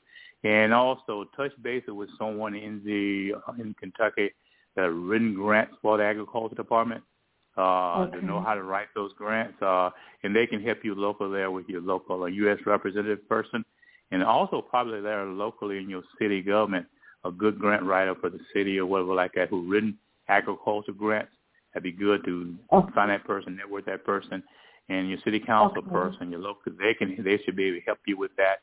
University. I was just thinking about what's HB in Kentucky. I'm losing sight of all the schools. A lot of times the schools have assistants also. I'm trying to think of there's an HBCU in Kentucky. Is there one? Kentucky. Yeah, we have Kentucky State. Yeah. Mm-hmm. Okay. Because I know Alcorn down here in Prairie View, A&M down here, well, Alcorn is Mississippi and Prairie View here in Texas, they assist a lot with those programs. So that's another good resource, your state African American University in NBC, and they would help you there because they have I don't know if they have ag extension there in Louisville at that university or not, but yes, they'd be willing to help you in one of those projects. Okay, that sounds good. Mm-hmm. Yeah, and I just actually Googled all of everything that you have going on in Kentucky. So you have things from the town to the state to the national, and it says there's no maximum grant amount, but they said the smaller requests are given high priority. In other words, if you're not excessive in your amount, but there's all kinds of things that's going on, just like as every state in the union, all kinds of things that are going on, and there's open dates is showing your open dates right now, starting at November the 23rd. Started your applications, and it's year round. Close dates are February the 28th, 2023, at 4 p.m., so you may want to get busy and find yourself somebody that knows how to write grants so that you can apply for that are out front. Well, I have been trying to reach out to grant writers, and I've reached out to about 4, and I don't know if it's just their own, like just for writing them for certain people, or how does it go? Because like I said, this is all new, but, you know, either they'll return the call and say they were checking to the grants, and I'm not asking them to do it for free because I do work and I can pay them, but, you know, for some reason they don't follow through. So that is the issue with the grant writing thing. But you know what? I think I just might need to do a grant writing class myself. How about that? There you go. I don't have to wait on anybody. I'm so proud of you. I was just about to suggest that, because let me just tell you, ma'am, let me just share this with you. I've been involved in writing federal grants, and it is very time-consuming, and it is very pricey. But my suggestion for you is to reach out to some of your junior colleges and see if they have some business incubators, so that they can teach you about entrepreneurship training and community economic development. That is where you can begin to help yourself. The more you can do for yourself is much better than trying to pay somebody, because it is pricey, especially if you're dealing with large federal grants. And when you're getting into USDA, you're talking about large federal grants. Yes, ma'am. So that's and two other quick. Go ahead, Pastor Cooper. Yes. Get in touch with your local churches. You'd be surprised what churches are already doing some of this that you're doing. That's right. And just touch base with them, and they may even have grant writers. I know a guy right now, he's building 47 units here in Southeast Texas, and he's been doing this for a while now. And so some of that red tape, they know how to come through. The other thing is that in Texas we have this company called HEB, which is a food chain, and you don't need to write anything. Just go show them your nonprofit 501, and when you walk in, you'll probably walk out with baskets and baskets of stuff that they are allowed to give out quickly and locally. Wow. And thank you for bringing that out, Pastor Cooper. Let me just share it with you, Ms. Fox, is that all afternoon I've been going around to, well, let me back up. On tomorrow, we're going to be feeding 500 nurses, physicians, and families who have had children, newborns. This month is neonatology month, and we no longer have to ship our patients out to Dallas, Texas, for them to have their babies who get in trouble during delivery. We now have our neonatology unit here at University of Texas Health Science Center. So tomorrow, we're going to feed those who have been involved in that program, the doctors and the nurses, 500 of them to be exact. So I've gone to Sam's Club, all of the Brookshires, the Super Ones, the Fresh, and all of those who have donated or given me money to buy. They gave me vouchers, as a matter of fact. My car is loaded down right now that once we get off our show tonight, we're going to be slicing the tomatoes and the lettuce and all of that and the pickles, preparing for us to grill. We're going to be in the pavilion there at the University of Texas Health Science Center there on Beckham Street here in Tyler. And so we'll have the grill set up, and we're going to grill and provide free hamburger lunch for the nurses and the doctors who are involved in neonatology month. And so I have probably about 30 people who are going to be volunteering tomorrow to help us flip burgers and prepare and give. And I haven't spent a dime of my own money, except for some funding from the restaurant that we own here in the city. And that's what we're going to be doing tomorrow. So Pastor Cooper is correct. If you have on your letterhead, all you have to do is on your letterhead and have your tax number and show that to them, and they may give you a voucher of $100, $150. The largest amount that we have received from anybody was Fresh, which is a very exclusive Whole Foods store here in Tyler that's part of the Brookshire chain. And that's how we provide food for them on tomorrow for lunch. And Dr. Hagney, if you're free, come and join us. We're going to have all the media out there to show what all is transpiring and what we're doing to show them how much we appreciate the work that they have done in the hospital system. That's excellent. Oh, that's awesome. And whenever, Ms. Kelly, you need me to come down there and cater you a meal, show you how we cook in Kentucky at Southern Hospitality, just send me an invitation. I'm there. Yes. Hey, look, I learned from the old school, so you know, like. As long as you bring Miss Brianna with you, you got it. To make you drag me down there. Yes, but I don't know if Miss Brianna told you, but she's a Texan as well, born and bred in Texas. No, we just met by chance today, and that was this guy's work right there, because I had took my dog to the vet and met her there, and she heard me talking to the lady, about us feeding for Thanksgiving. So when people mention the name, Big Mama in Kentucky, they know the restaurant, a restaurant of give back community resource, and you're gonna eat whether you have money or not, because it's not always about a profit. So, and we didn't like that, we didn't have to close down any time during the COVID. So, God has been good. And, when we treat people like we want to be treated, it comes back to you. So that's what we do. Well, you can't be God-given, right? The more you give, the more you're going to receive that. So, but let me share this with you. When she called me and told me about you, and when she said Big Mama's, I thought she was talking about the restaurant here in Tyler, Texas, because we have a Big Mama's restaurant, and so the lady, she became ill, and so she had to close her restaurant, but she worked for years right in the heart of the African American community, and the name of her restaurant was Big Mama's. Yes, that sounds like my mom's story. Yes. Well, whenever you get a chance, you can Google, and it's Big Mama Soul Food Kitchen. And my mom is Jessie Green. So, like I said, she retired December 2021. But before I go, I just want to give you one more thing before I know, because y'all got to shut it down. But, one more thing. Jesus King, meaning the cross, there's a precious fountain free to all healing stream flow from Calvary's mountain.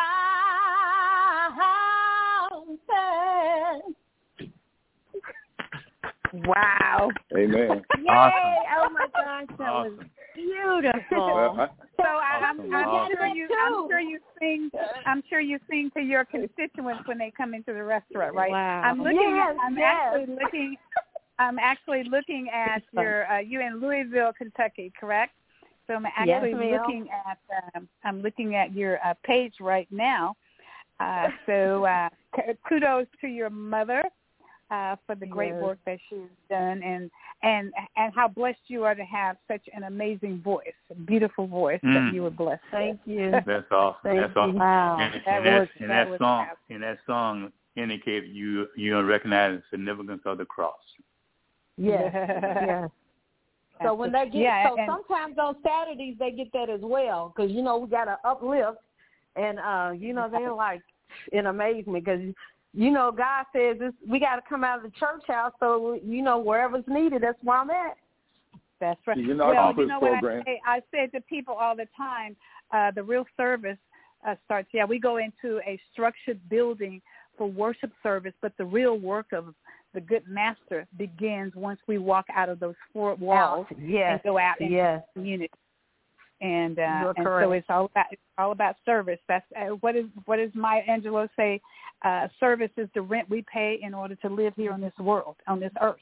Yes. And so she's absolutely correct. Well, I'm looking at your facility, and for nearly 2 decades, your mother's been staple in Louis. That is that's outstanding. That's humbling. Yes, so my kudos to you and your mother. So you've now taken over the restaurant for your mother? Is no, that right? ma'am, Or your she mother's actually still working? She's still no, working. she sold the restaurant and the restaurant name, so it has new owners. And so that is why I had to go into Shirley Fox Ministries, because we don't have the rights to the name anymore, but we still service our longtime customers. So those are some of the Sunday seniors that I have, and a few other the customers that, well, they're not customers because they've been with us since we opened. So we still have, they follow my page, and, you know, when I reach out and, like, I need donations, they usually come through. So, you know, the ones that followed us from day one, you know, they still follow my page. So I am grateful for them, because they are always like, what you need, what you want us to do, because they know we, you know, reach out and try to do what we can. Even though we're not still at the restaurant, people still call us. So for, you know, repasts, weddings, birthdays. Okay, so where do you prepare you have a commercial kitchen that you prepare your food? Yeah, so they have like a restaurant here where we did the Thanksgiving. It's I don't know what they're called, like they house kitchens, different restaurants in it. We're one of a commissary is what it's called, and our restaurant is and our restaurant is a commissary. So we have like food trucks that come in that don't have a place, and they come in and prepare their use the restaurant to prepare and prep their food before they go out on their food truck. Right. And so that's what it's called, a commissary. But what I'm trying to do in the restaurant, I mean in the ministry, is maybe like find just a building or the place where, because he will rent the spots out. So like in applying for the grant, to my understanding, I can put in there like the monthly rent, whatever their request, because I don't want a restaurant per se to operate. I just need to cook and, you know, go out and serve. So he's willing to, you know, let me rent that space from him, you know, for a monthly rent fee. So that's why I'm like trying to get donations and grants, and to try to be able to build up and maybe like pay up for a year, and then I don't have to worry about, you know, going back and forth. But I mean, he's willing to let me use the business, but I still, you know, have to pay rent. You talking about the restaurant are you talking about the restaurant that you sold? No, it's another restaurant, and he has like the commissary kitchen or whatever. The commissary, so, right. Now let me share this with you that most, and I'm not saying 100%. I'm going to say most grants will not give you money to pay rent. They'll give you money to start a business. I too am a grant writer and have been for years, and most of them will not give you money to get your building and pay rent. They just don't do that. What they do primarily, for the most part, is help you to purchase food. If it's a restaurant, just say it's a restaurant, USDA will help you with getting the food, getting those kinds of things, even paying for staffing, but 9 times out of 10, not to actually pay for rent of a building. Okay, well, that's fine. I mean, I still have a job, so I can pay the rent with that. You know, I just felt like I want to put everything toward purchasing, you know, my foods and what have you. Sure. But again, like I said, you know, with the job, that's what's going to help me do the other stuff, you know, that I need to do. But I don't want to break in what I'm doing, because people are looking for me literally like, you know, Miss Cheryl, where are you going to be Saturday? So, you know, I have a following, and I don't want to, you know, stop. I want to be consistent. That's right. Shirley, don't you get that's most important. Hey, Shirley, Shirley, don't management get paid for a salary in those grants? Don't they get a salary or something? You can incorporate. It depends. Every grant is basically different, so you got to look at what the grant, the RFP, which is request for proposal. You got to look at what that particular grant says as to what it will do, and then you have to buy the tea. You have to go buy the dollar, buy the tea. Everything that grant says, that's how you have to run that operation that you're running. So Sometimes, yes. And most grants, are descending. Most grants are descending, which means you may start off with $300,000, but in less than 3-4 years, that grant descends down to zero. And you have to continue to write grants over and over. I'm glad that Pastor Cooper brought that up, because what grants want to show is how you get the stability. How are you going to carry this out? We have completed what we're going to give to you. How do you plan to make that continue? Because they don't want to just give their money out there, and then once that money is used up, then you don't have a way of continuing the business. Very important. Right. Thank you, Pastor Cooper, for that forward. Mm-hmm. Okay. So let me ask you this, I never looked into a grant. But say so tonight if I Google grants in Kentucky regarding agriculture, food deserts and all that, would I be able to read and understand the language? Is it understandable like that, or is it I gotta have a grant writer? Well, there are words in a grant that you may, unless you studied and gone to a grant writing school. It took me 5 grant writing schools before I really got it and understand the terminology. There's always terminology to be used that grant writers look for. I used to read federal grants for to determine NIH, the National Institute of Health, who determined got the cancer grant, cancer money, breast cancer money. I did it for Coleman Foundation, did it for Intercultural Cancer Conference. Yes, sir. Go ahead, Mr. Arthur. So give her an example. Give her an example of you said it took you 5 years. So give her just one example of what you picked up at the 5th year that you didn't pick up the first year. So she can kind of the reason why I continued on after about the first couple of 3 courses that I went through, I got it, but when I started to working on federal grants, then I wanted to go to a school that focused on just federal grant writing. So because sometimes or medical grant writing, because sometimes the terminology that you see in the federal side of the house, on the medical side, you may not get it in a local grant. My first grant writing school that I went to was in Fort Worth, Texas at Tarrant County Junior College. They gave us the basics.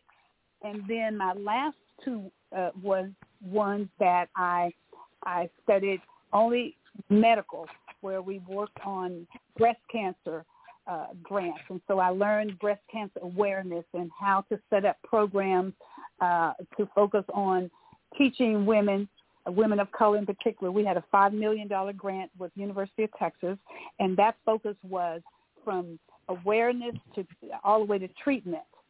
So obviously you're going to have a lot of medical stuff involved in that grant writing school. Does that explain it? Kind of? Yeah. Mm-hmm. And the language, So basically what you're saying is that basically if you're going to write a grant, you're going to have it laid out from the beginning to the end of it. Yeah. Right.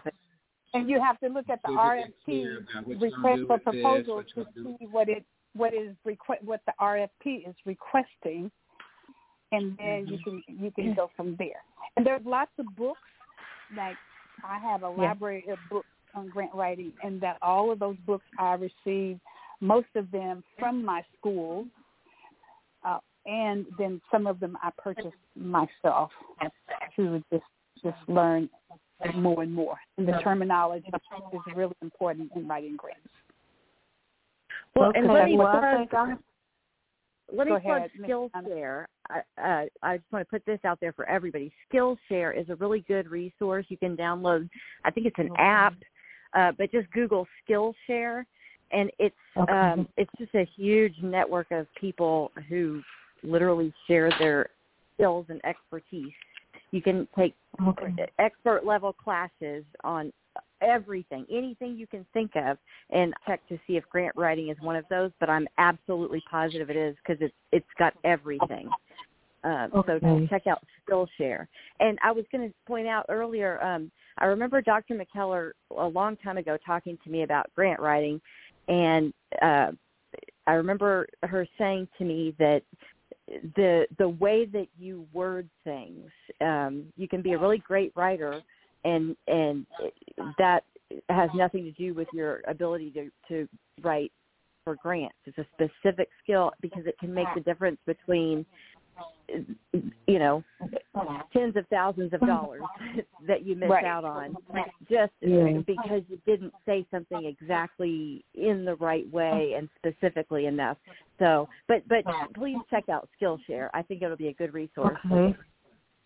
Okay. I think I'm going to do me some ebooks tonight on grant writing as well, just to order me some books so I can start now. Very smart. Very smart. Yes. Very smart. Okay, very good. Well, I am really... Thank you. You all have been very helpful. Pleased to meet you, and it's great to have you on our show, and our doors are open at any time that you want to come and be on with us. We're always delighted to have special guests. Yes, sir. Thank you all for having me tonight. Thank you so much for... Thank you. Awesome. And thank you for sharing your beautiful voice with us. Outstanding. Outstanding. That's right. While you're waiting for the money for grants before you leave, do this. Partner with at least 5 or 6 churches in your area that have the same vested interests, which is your community. And you'll be surprised the small amount of donations that you get from individual churches. Talk to the pastors or the assistant pastors or the liaison in that community. They all have someone that's doing community development. So whatever it costs you to get started with the food, the rent in the kitchen to prepare those places, let's say it's $500 a month. Find 5 churches that can donate $100 a piece. Get them to commit to that 1 year solid. And as you write your grant, now you have people that's consistent with your adventure. And then you have that to show that you you're able to sustain this nonprofit, and you'll pick up extra money as you continue to go. But this will help you immediately. There's so much information now. I know you may be overwhelmed, but those are the kind of tidbits that you can have, which all of us on here have been in part of some type of nonprofit here and there. But that's the kind of stuff that can keep you out there. And stop using your money. Let me say that again. Stop using your money. Stop saying you can use your money. You have a job to help sustain you and your family. God will provide. You don't have to sell dinners. You don't have to do anything. You have to come on shows like this and tell them your vision. All people perish with like a knowledge and like a vision. You have a vision. God will provide for the vision. It's not your job to provide for the vision. If you continue to do things with your limited resources, you're going to continue to be limited. Let me say it again. If you continue to do things with your limited resources, you're going to continue to be limited. So back off, put your money up. Don't take from your family. I don't know if you have a husband, children, or mom, dad, aunt, uncles that you have to provide for. Provide for them. That's what it's for. Now give your tithe and offering to your church and things like that. But you let people know your vision, and you would never lack, nor the people you're providing. Thank you. Okay, thank you. Beautiful. Thank you so much. Awesome. All right. Awesome. Bye. Thank you. Thank you so much. Yes, join us anytime. Thank you so much for being on tonight. We appreciate you. And go to those black farmers, those new farmers. There's some new farmers out there. There's some Black Farmers Association out there. Join them and be a part of that. Good night. Okay, guys. So what else is going? It's 9:48, and we have a few minutes, and because I have a lot of work to get done. We got some slicing of tomatoes and lettuce and stuff, and get that all ready for tomorrow morning so that we'll be ready to rock and roll. So what else is going on in the world? I think we heard that your guy is going to run for president again in 24, and we also heard that President Biden has more support than a lot of people thought that he had. I was surprised to hear so many people coming on CNN and MSNBC talking about that they'd like to see if he wants to run again. They're in support of that. So I don't know. It's going to be the big interesting. No, the Go big ahead. talk is not the big talk is the white supremacists that he had that he had over Thanksgiving dinner. That's what that's what the talk is right now. And you who know, is Kanye the white and that, You talking about Trump? Kanye and that talking other about guy. that other guy. Yes. No, I'm just saying that we talking about the presidential thing and all like that. I'm saying, but right now the big thing is that, of course, we already knew he was a white supremacist, but he now he done scared the other white supremacists now because he done just sat down at the table with them. So that's a big development right there. And then on top of this new guy that the Attorney General appointed, Mr. Smith. Ooh wee. Right. Look here, Mr. Smith finna get him. Mr. Smith finna get him. Look at, and he got on the media trying to sick people on Mr. Smith's wife now. Right. Then talking about Mr. Smith's wife and talk about his mom-in-law. And Mr. Smith say, okay, okay. I'm not Garland. I'm not Marilyn Garland. So anyway, so he finna get it. Is all I'm finna say. This cat here ain't playing. For the first time, I feel actually like something is fixing to happen. For the first time. Well, he also because this guy here, he turned down the job. He turned down the job because Ye or whatever his name is this week offered him to run with him as vice president, and he turned that job down. So. No, they say he cussed Ye out. They say he cussed Ye out. What he did, he cussed Ye out. Don't come to my house. I'll be my turned down that job. Offered him to be vice president. All I can tell you is it's going to be interesting with how this is going to all unfold, guys. But what you going to do with Herschel? What you going to do with Herschel? What we going to do with Herschel? That's what I'm trying to figure out. We're going to send him out. Sure, what you do with Herschel?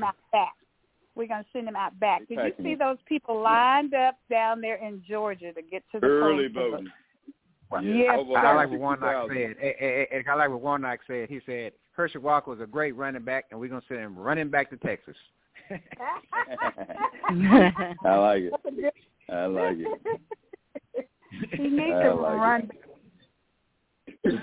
Blood was hard. Running back. Mm-hmm. Running back. The sad part is they blame that on concussions. I don't think concussions did that. That's just foolishness. Yeah. It's just foolishness. Yeah. Hey, how about that picture? Hey, here, now that's what I tell you. Did you see that picture with Lindsey Graham and Cruz, and then had Herschel in the middle? And when I saw that, I said, "Wow, that's a reverse Oreo, right? Except for the chocolates in the middle." You know what I mean? It's like. There was chocolate. I didn't know there was chocolate. He was the chocolate in the middle. Sitting there in the middle looking. Oh, you know they have white chocolate. What I'm saying is that he was a reverse Oreo. Normally Oreo is like two chocolates on the side and chocolate right in the middle. And I'm just saying that they reversed that thing, and it looked like just what it was. It looked just like what it was. Ridiculous for them to put him out there like that. It's an insult to insult to African Americans. Period. Right? That's just an insult for them to take somebody like that and use him like that. And then he's sitting there, right, and doing all kinds of stupid stuff, telling stupid jokes, trying to do the moonwalk. Now, how you gonna think? He's trying to do the moonwalk. I'm trying to provide for the family. Back then they didn't make that much money. Even the superstars didn't make as much money as these guys are making today. So maybe he needs it for his income. He may need, put food on the table.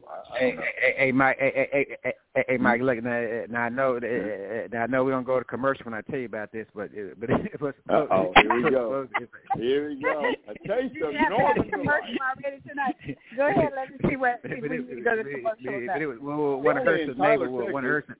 On Martin Luther King Boulevard. One of Herschel's neighbors here, here out here in the far north Dallas. He came. You got to meet Herschel and everything. And so anyway, he came home one day, and guess who was in the house with his wife? Herschel. So Herschel's a serial player. is all I'm saying. You know, he's a serial player. Now, I don't know which one of them 5 personalities is over there, but he says, don't know which one. Only 5? There's only 5 personalities? You diagnosed me wrong 5. I'm still counting. You guys are hard on her tonight. Well, I know one of them. Do we need one patient identification? Yes. I thought Mike was going to get I thought he was going to tell us what to show his brother. Go ahead. We need to go ahead and advertise for my sister's restaurant, but I'm with you on this one, Doc. I'm running right with you. I'm just as bad as you are. I think we all with him on this one. What about you, Adney? What about you, Miss Rihanna? Oh, you know what? I'm overwhelmed with the madness. You're over him already. I never, ever imagined we would be here. I never imagined that any political conversation would ever sound anything like any of it sounds right now. It's just crazy. It is. I agree. I agree. And not to make it, not to turn, a silly discussion into something serious, but I have to say, once again, I really resent the heck out of them taking advantage. And I agree that a lot of this is foolishness, but a lot of there is true illness there that is not addressed and is being, these opportunistic snakes. It's everything. It's taking advantage. It's the racist angle of it, and then the taking advantage of the mental health issues, and it's just so sickening. Lack of education. It's wrong. We're me and you educators, and we know about SPED, don't we? We know about SPED, and we're looking at Herschel, ain't we? And we're looking at Herschel. You know about SPED, and everybody knows Herschel's special ed. Everybody knows he's special ed. Yeah, and it's so sad part about it. And you're right. I mean, I know we laugh and talk and we have a great time, but you guys just brought it on home right there. That's the bottom line. They're taking advantage of it. They really are. Yeah, they're taking advantage of him. Well, also gifted and talented young black men, when it came to sports, they weren't educated. They skipped along in grades. They went off to their pros. They did get a 4-year degree. And so you got this young buck that's on the stand, and you run him through, and then you run him out. NFL, not for long, and he retires with all his dignity. I mean, I really feel sorry. I mean, because we as a society have failed him. That's my point. I feel sorry for our community. I don't feel sorry for him. He didn't use against us. It's our community that's failed him. I mean, we have other athletes just coming through doing the same thing, and and there's so many of them that can't become a talk show host on ESPN because they can't put 2 sentences together. They can't read telephone. I mean, they can't. Well, he had a Heisman Trophy though. Well, guys, he knew Trump before. Trump owned a team. Trump owned a team that he was on in USFL. So that's why him and Trump. Hey guys, I like to say, when the book goes out and all that. So I agree with Ms. Rihanna. It's unbelievable what's going on.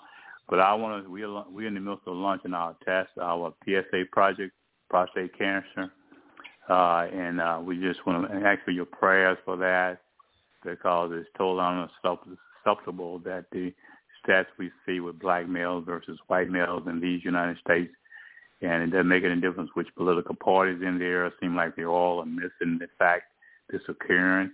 So I want us to pray tonight for the launch of our PSA project. There are people coming on board. Some major people are coming on board. We are going to actually change health care. And so we just ask for your prayers, all the people coming on board, and also for our community, for its prostate cancer, the awareness and its information that's going out there. And so we just want you to pray for the project, because they have other projects want us to get involved with, but we want to successful launch of this prostate project, and it's going to be a name changer.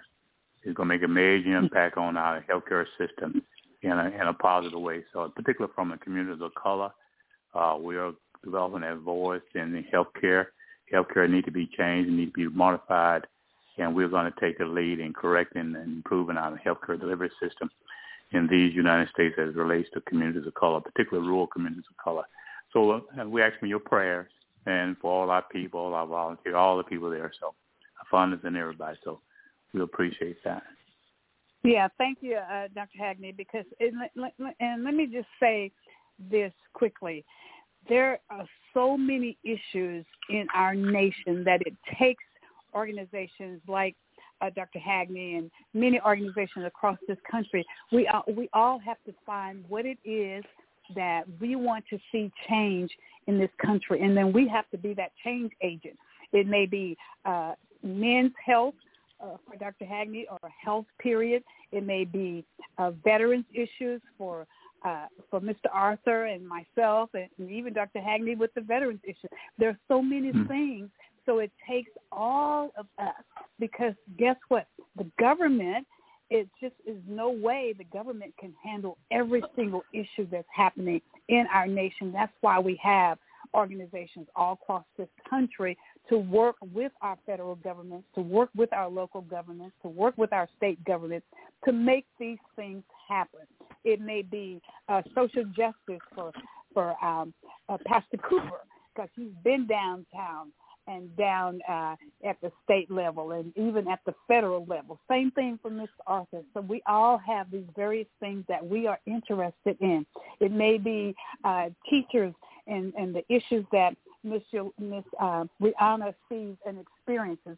So it takes all of us working together to make sure that our various interests take place in this nation. So thank you, Dr. Hagney, for the work that you're doing in men's health and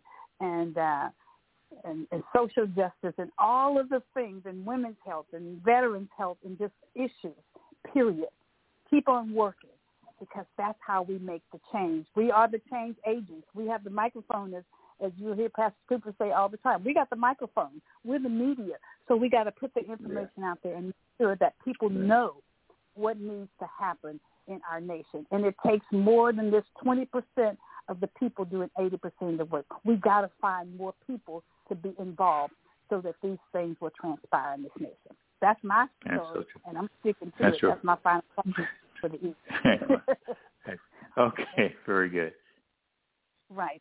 Ms. Rihanna, we're going to get ready. It's 10:01, and so we're getting ready to turn things back over to Ms. Rihanna. I'm so sorry I missed most of the show, but boy, what I got in on, I was very pleased and enjoyed having Ms. Cheryl Fox on with us tonight, and we got to make sure that we help each other to accomplish our goals and our directions for this nation.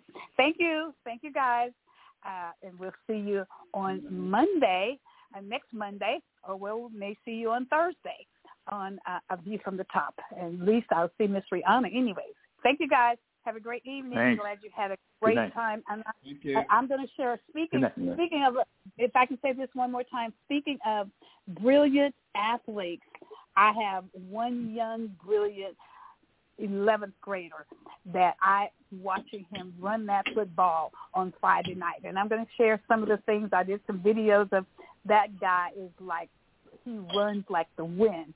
Plus, he is brilliant in the classroom. And that's where I think Mr. Herschel Walker left on. So thank you. I was share with that. I'm a proud grandmother. Talk to you later. Yes. Have a good night. Okay. Good night. Good night. Good night, everybody. Good night. Good night. Good night. One day, when the glory comes, it will be ours. It will be ours. Oh, one day, when the war is won, we will be sure. We will be sure. Oh, glory, glory, glory. Oh.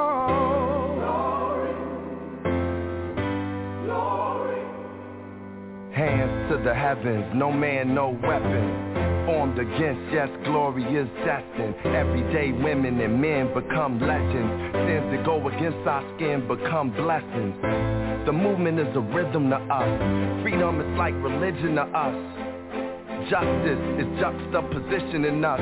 Justice for all just ain't specific enough. One son died, his spirit is revisiting us. True and living in us. Resistance is us. That's why Rosa sat on the bus. That's why we walk through Ferguson with our hands up. When it goes down, we woman and man up. They say stay down, and we stand up. Shots, we on the ground, the camera panned up. King pointed to the mountaintop, and we ran up. One day, when the glory comes, it will be ours, it will be ours. Oh, one day, when the war is won, we will be sure, we will be sure. Oh, glory, glory, oh, glory. Now the war is not over, victory isn't won, but we'll fight on to the finish, and then when it's all done, we'll cry glory, oh glory, oh,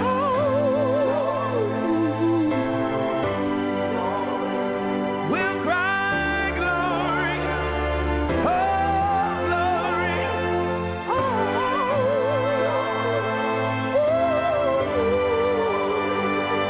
Selma is now for every man, woman, and child. Even Jesus got his crown in front of a crowd. They march with the torch, we gon' run with it now. Never look back, we done gone hundreds of miles. From dark roads, heroes, to become a hero. Facing the League of Justice, his power was the people. Enemy is lethal, a king became regal. Saw the face of Jim Crow under a bald ego. The biggest weapon is to stay peaceful. We sing, our music is the cuts that we bleed through. Somewhere in the dream we had an epiphany. Now we right the wrongs in history. No one can win a war individually. It takes the wisdom of the elders and young people's energy. Welcome to the story we call victory. The coming of the Lord, my eyes have seen the glory. One day, when the glory comes, it will be ours, it will be ours. Oh, one day, when the war is won, we will be sure, we will be sure.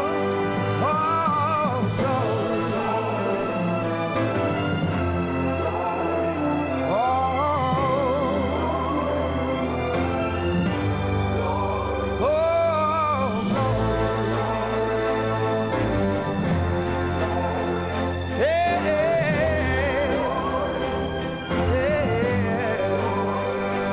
when the war is won,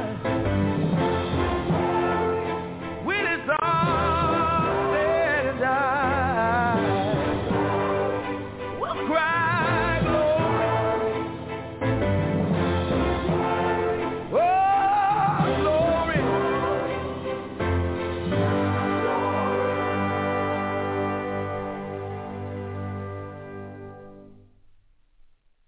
Good night, everyone. See you next Monday on Marvelous Monday. Bye for now. Have a great week.